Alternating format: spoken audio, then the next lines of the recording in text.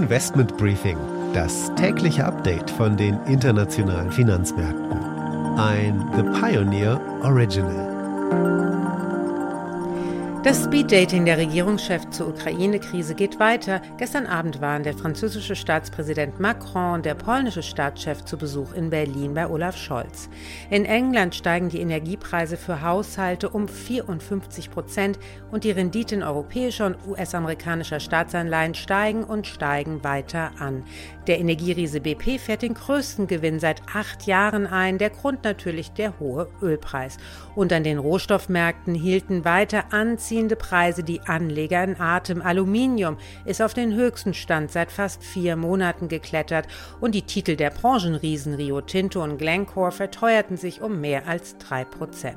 Damit einen schönen guten Morgen aus Frankfurt. Ich freue mich, dass Sie mit dabei sind. Mein Name ist Annette Weißbach mit dem morgendlichen Update zu den Märkten.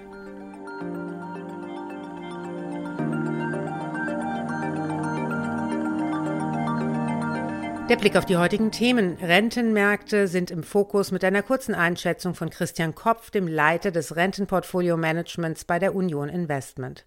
Wir schauen auf Europa, die Wirtschaft und die Herausforderungen mit einem Einblick von Frankreichs Wirtschafts- und Finanzminister Bruno Le Maire. France is on the right track. France is back. Und wir hören ebenso vom BDI-Chef Siegfried Russwurm. Wenn wir so schlafmützig weitermachen, dann wird das nichts. Ein weiterer Fokus gilt der EU und der Halbleiterstrategie We Go Big.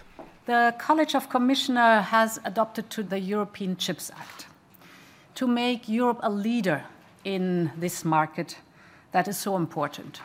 Danach geht's an die Wall Street zu unserer Börsenreporterin Anne Schwedt. Ja, da schauen wir drauf, wie die Stimmung hier generell so ist und werfen einen besonderen Blick auf Peloton. Da gibt's neue Zahlen und einen neuen Sparplan. Und die Aktie des Tages ist die Deutsche Börse. Es gibt Zahlen heute Abend und Nachrichten aus Brüssel. Das sind die Themen heute. Die komplette Ausgabe hören Sie als Teil unserer Pionierfamilie. Damit unterstützen Sie unabhängigen, werbefreien Journalismus. Alle Informationen dazu finden Sie auf unserer Webseite thepioneer.de. Ich hoffe natürlich, wir hören uns bald in aller Ausführlichkeit wieder.